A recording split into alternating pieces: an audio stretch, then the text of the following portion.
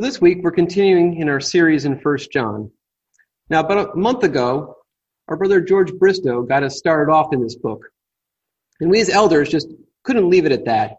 We had to follow it up and explore the rest of the book and offer a word of encouragement through these what are definitely and undeniably very tough times. So 3 weeks ago, our brother Alan spoke on This Is How We Know.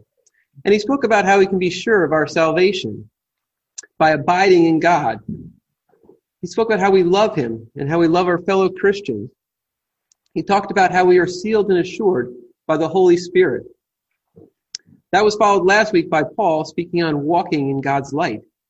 He spoke about how we are invited to walk in the light and how walking in the light changes our lives. It changes how we view sin and our relationship with our other Christians. Now we are transitioning to practicing God's truth, which builds on what Alan and Paul spoke about. It echoes their themes, and it adds a new dimension to the love and encouragement that we find in Christ. So first, a little interactive part. Who recognizes this building? Feel free to answer if you're at home.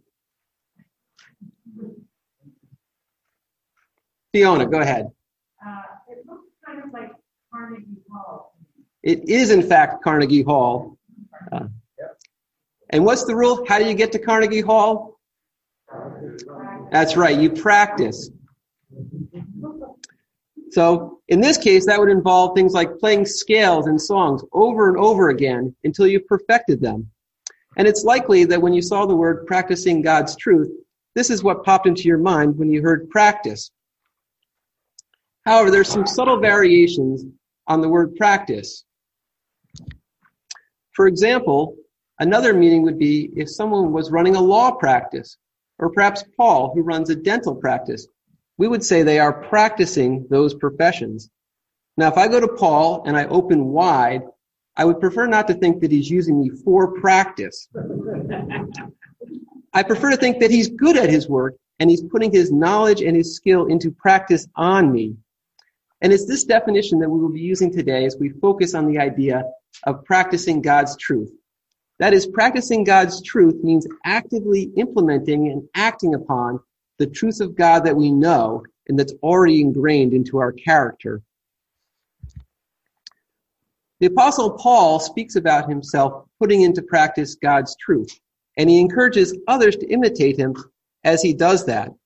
We read in Philippians 4:9, "Whatever you have learned or received or heard from me or seen in me, put into practice." So while we certainly should practice God's truths over and over again to improve our understanding and execution of them, that's just not what we'll be talking about this morning. So now hopefully we're all on the same page about the word what practice means, and now we can proceed. So we're in the book of 1 John. I happen to think John is one of the great writers of all times. Now I know writing under the inspiration of the Holy Spirit gives him an unfair advantage over secular writers. But to me, he stands out even among biblical writers. He has such a powerful way of introducing wonderful and lofty topics in a way that speaks to everyone. Just look at the first 18 verses of the Gospel of John. So much meaning about who Jesus is and what he came to do, packed in short, simple statements and conveyed with images such as light and darkness that we can all connect with, regardless of our background. The book of 1 John is no different. Let's look at how it starts. That which was from the beginning, which we have heard, which we have seen with our eyes, which we have looked at, and our hands have touched, this we proclaim concerning the word of life. The life appeared, and we have seen it, and we testify to it. And we proclaim to you the eternal life, which was with the Father and has appeared to us. We proclaim to you what we have seen and heard, so that you may have fellowship with us. And our fellowship is with the Father and his Son, Jesus Christ. We write this to make our joy complete. So if we kind of take these verses and start at the end, in verse 4 he writes, we write this to make our joy complete. And if your Bible is footnoted, it probably says down at the bottom that the word our could also be rendered your. But either way, the purpose of the book is the same. Fundamentally, 1 John is about joy. and not some temporal, mild happiness, but a deep and profound and enduring joy. We need to keep this in mind as we read through this book. The book covers many different topics, but John's purpose in writing them is to bring us joy. So before we go chasing that joy, let's seek the Lord in prayer. Heavenly Father, as we open your word this morning, as we look into the truth, we pray that the truth would be properly handled by us, Lord, that we would rely on your Holy Spirit to teach us, and that the truth of your word would come shining through, that it would embed itself in our hearts, Lord, and that it would overflow into our practice, the things we do in our day-to-day lives. We pray that every aspect of it would show you. We pray this in your name. Amen. So let's return to this topic of deep and profound joy. It stands in contrast to the world's view of Christianity. The world often views Christianity as a contest of who can be the most miserable, who can be the most wretched, the most self-effacing, who can suck the most fun out of life.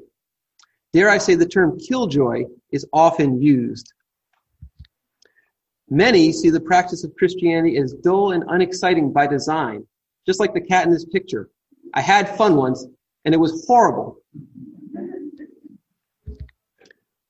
But what does John proclaim? He writes this: "This we proclaim concerning the word of life. The life appeared. We have seen it and testify to it. And we proclaim to you the eternal life, which was with the Father and has appeared to us." Now, Paul spoke about this last week. A wonderful and beautiful light from the Father has been made known to us, transforming us from eternal life, or from eternal death to eternal life, a message of good news and great joy. Next, we will see that joy comes through fellowship with the Father and the Son. This joy that we're talking about is not one that's far off, but it's something we can have the full experience of. See what it says: which we have heard, which we have seen with our eyes, which we have looked at and our hands have touched. The truth and experience of God was meant to be heard and seen and touched. It fully engages us, and it teaches us on every level. And for what purpose? We proclaim to you what we have seen and heard, so that you may also have fellowship with us, and our fellowship is with the Father and his Son, Jesus Christ. The purpose is to fellowship with each other and with the Father through the Son. And that brings us back to our topic today, practicing God's truth.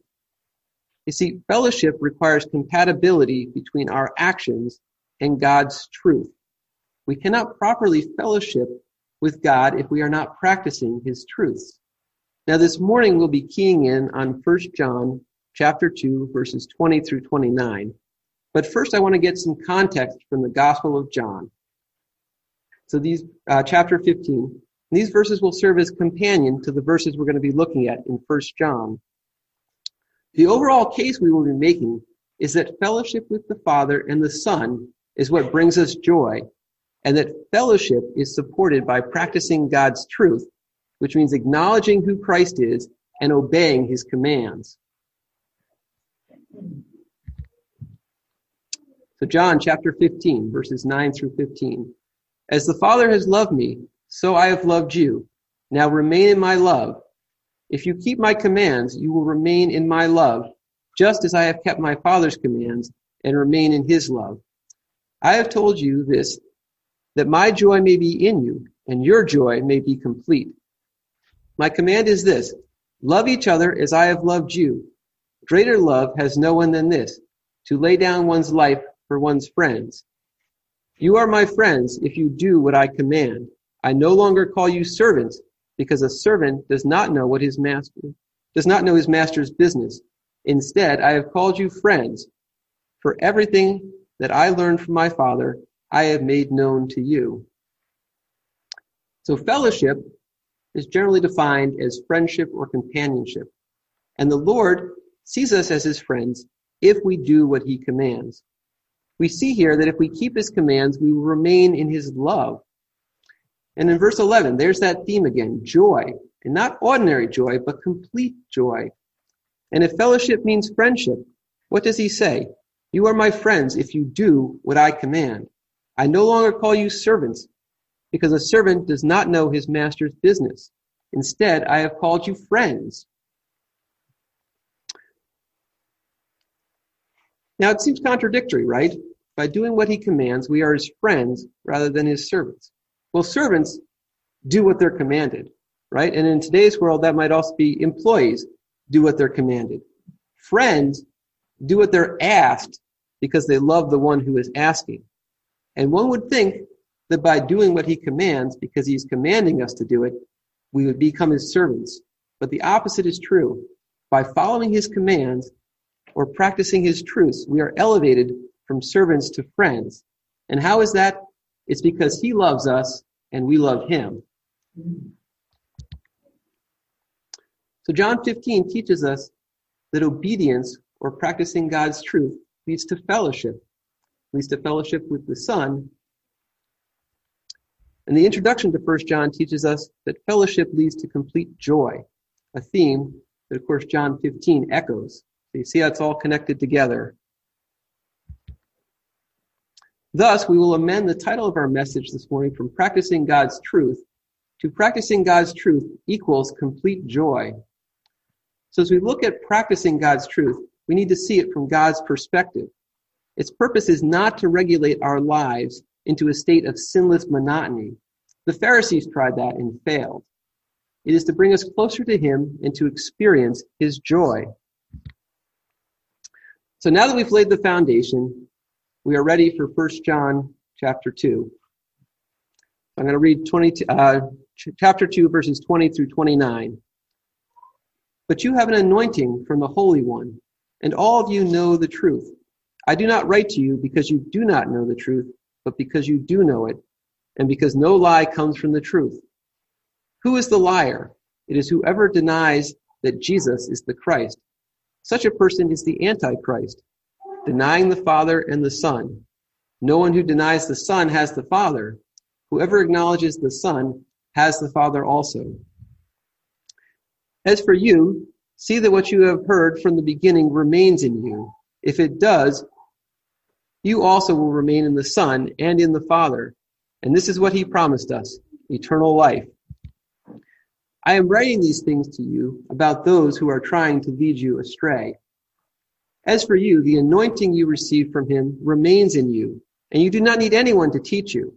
But as his anointing teaches you about all things, and that anointing is real, not counterfeit, just as it has taught you, remain in him. And now, dear children, continue in him, so that when he appears, we may be confident and unashamed before him at his coming.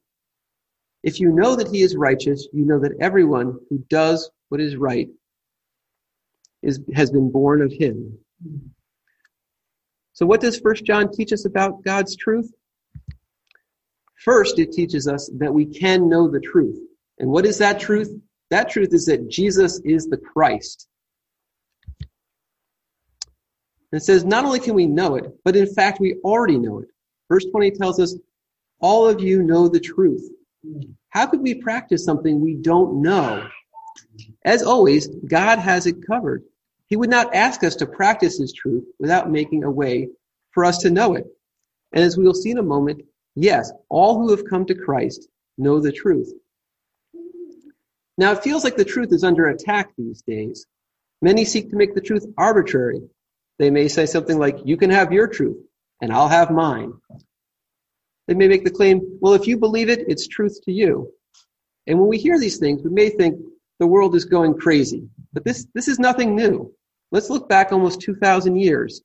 When Jesus was standing before Pilate, he didn't say much, but they did have this exchange. You are a king then, said Pilate. Jesus answered, you say that I am a king. In fact, the reason I was born and came into the world is to testify to the truth. Everyone on the side of truth listens to me. What is truth? Retorted Pilate. Now, a while back, Steve Lamison spoke on Pilate's thoughts about the truth. See, Pilate, like many, did not want to confront the truth. Rather, he believed that just by avoiding a definition of it, he could avoid confronting the reality of it. Jesus, of course, took a different approach, declaring himself to be the truth. When the disciples were uncertain, he told them plainly. John 14:6. Jesus answered, I am the way, the truth, and the life. No one comes to the Father except through me. There aren't any options listed. Jesus declares that he is the truth, not a truth. God in his grace did not leave us in helpless ignorance of the truth, but rather he declared it plainly to us. He made sure we could understand it then by sending the Spirit. Looking in 1 John chapter 2, verse 20. But you have an anointing from the Holy One, and all of you know the truth. I do not write to you because you do not know the truth, but because you do know it, and because no lie comes from the truth. If we are going to practice God's truth, we have to understand that we can know his truth. This has to be deeply ingrained in us, that there is a truth and we can know it. That truth comes from God. It's not by our own power that we can know it, but through the Spirit. So John can confidently write, you have the Spirit, and because you have the Spirit, you know the truth. What does John go on to say? Verse 22, who is the liar? It is whoever denies that Jesus is the Christ. Such a person is the Antichrist, denying the Father and the Son. No one who denies the Son has the Father. Whoever acknowledges the Son has the Father also. So here we see the lie. The lie stands in contrast to the truth. Those who deny that Jesus is the Christ are lying. John calls them the Antichrist.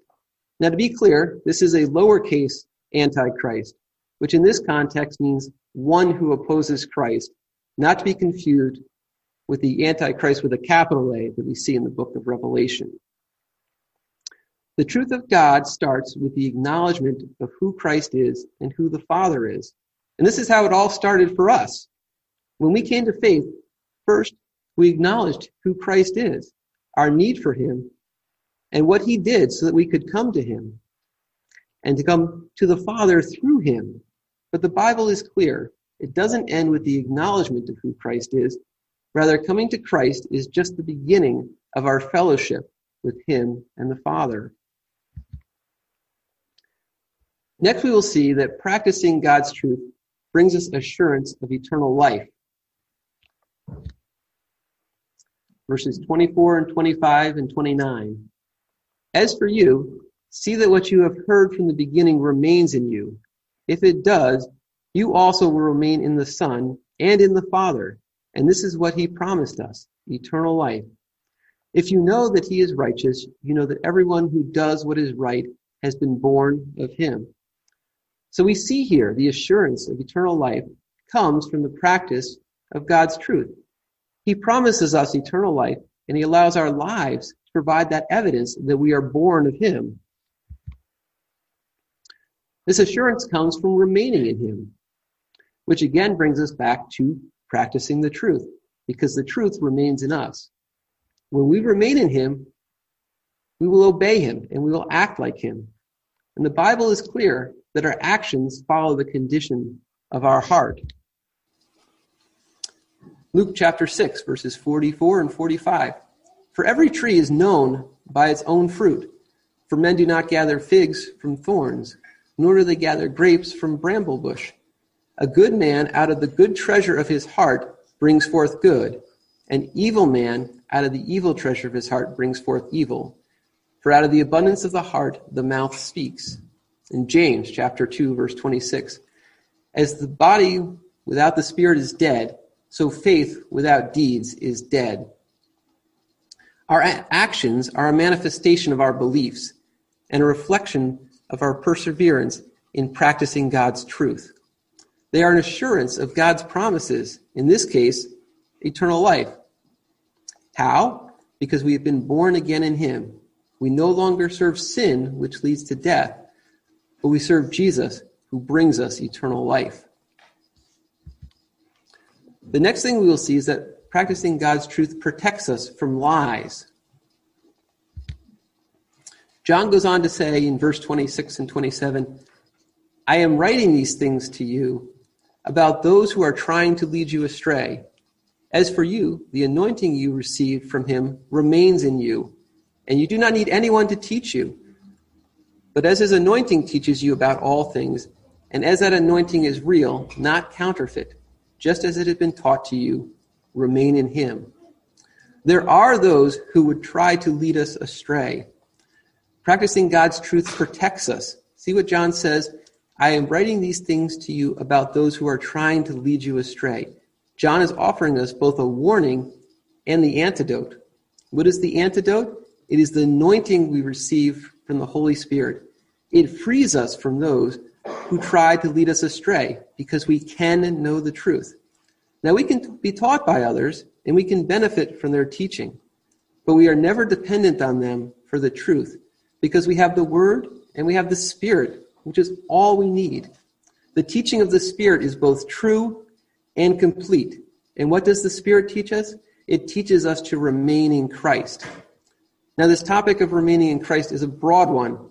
We could have a whole sermon in of itself on that. But today, we want to just look at it as it relates to practicing God's truth. And again, in John 15, it goes into some aspects of that, one of which we'll look at. So John chapter 15, verse 10. If you keep my commands, you will remain in my love, just as I have kept my Father's commands and remain in his love. I have told you this, that my joy may be in you, and that your joy may be complete. Keep my commands, the practice of God's truth. That is how we remain in him. He models it for us, both by remaining in the Father and following the Father's commands, and showing us what fellowship looks like. To that end, John is absolutely consistent, offering no deviation in this idea between the Gospel of John and the book of 1 John. The purpose is that his joy may be in us, thus making our own joy complete.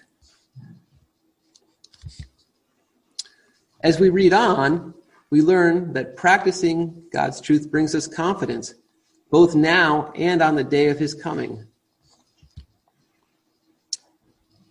Verse 28, now, dear children, continue in him, so that when he appears, we may be confident and unashamed before him at his coming. So a little story from my life. For several years, I was on the Young Professionals Committee at work. Unfortunately, the days of the company defining me as young have passed.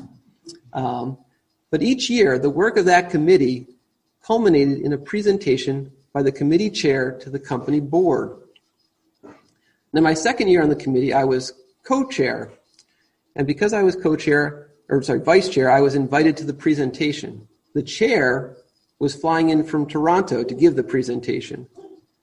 But thunderstorms kept delaying his flight again and again. And around noon, the committee advisor came to me and said, you need to get your hands on his presentation and start looking at it. Because if he can't get here in time, you have to give it. Well, fortunately, the weather cleared up and the chair arrived just in time. And so I was able to sit there and listen to the presentation. And I did help it with the question and answer period, which in of itself was just absolutely nerve-wracking. But here's the position I was in. I was very close to having to stand in front of a room of very smart people that ran the company I worked for and pitch them on an idea that was going to cost real money. And they were going to ask hard questions, and I wasn't sure if I had the answers. Confidence was the farthest thing from my mind. I was sweating bullets just thinking about it. Confidence is not a feeling that we have when we are in the presence of those with power. Rather, we feel fear and terror, especially if we have nothing of value to offer. Well, there is no one greater or more powerful than God. And one day we will all stand before him, the great and glorious creator of the universe. These verses say when he appears and at his coming. In this case, that's referring to the second coming, which will not be like the first. You see, his first coming was very humble, right? He came as an ordinary baby. He grew up into what most would consider to be an unremarkable man. His glory and his power miraculously restrained. But again, he promises that his second coming will not be like his first. He will come as his true self, descriptions of which we can read about in Revelation.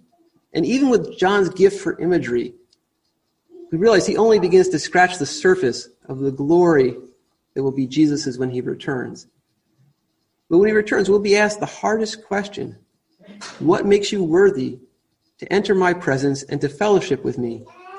Yet this scripture promises us that we will stand before him unashamed and confident, because we will have the answer. The answer is, I know the truth, that you are the Christ, my Lord and my Savior, and nothing but your blood makes me clean. The day of the Lord's coming will be met by fear for many. However, for us, it is something we can look forward to. Why? Because we have the assurance. He says, if you continue in him. And how do we continue in him? We've come back to this many times. It's by putting into practice what he has given us. So what's the conclusion of all this? We practice God's truth. Not because he needs us to, not to receive some reward.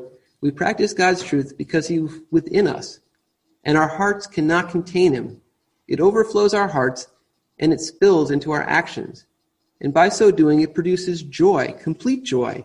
It produces protection and assurance and confidence, and most importantly, fellowship with the Father through the Son. So if you want your joy to be complete, you must practice his truth. Please just pray with me.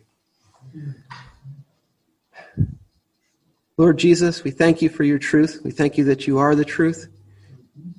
Our hearts acknowledge that you are the Christ, as you declared yourself to be.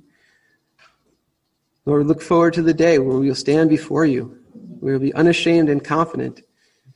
We will claim our right to fellowship with you, not because of what we have done, but because of what you have done. We thank you that in your great love you have made a way for this. You made a way now, even as we are here on this earth, to love you and to fellowship you and to practice the truth that you've given us. But Lord, we know this does not come by our own power. It comes through your Spirit. So Lord, we pray that you would just let the Spirit teach us. Lord, every aspect, every day, every moment of our life would reflect the truth. We would put the truth into practice. And Lord, that while we're here on earth, we would give you glory, and we look forward to the day when we worship you in heaven. We pray this all in your name. Amen.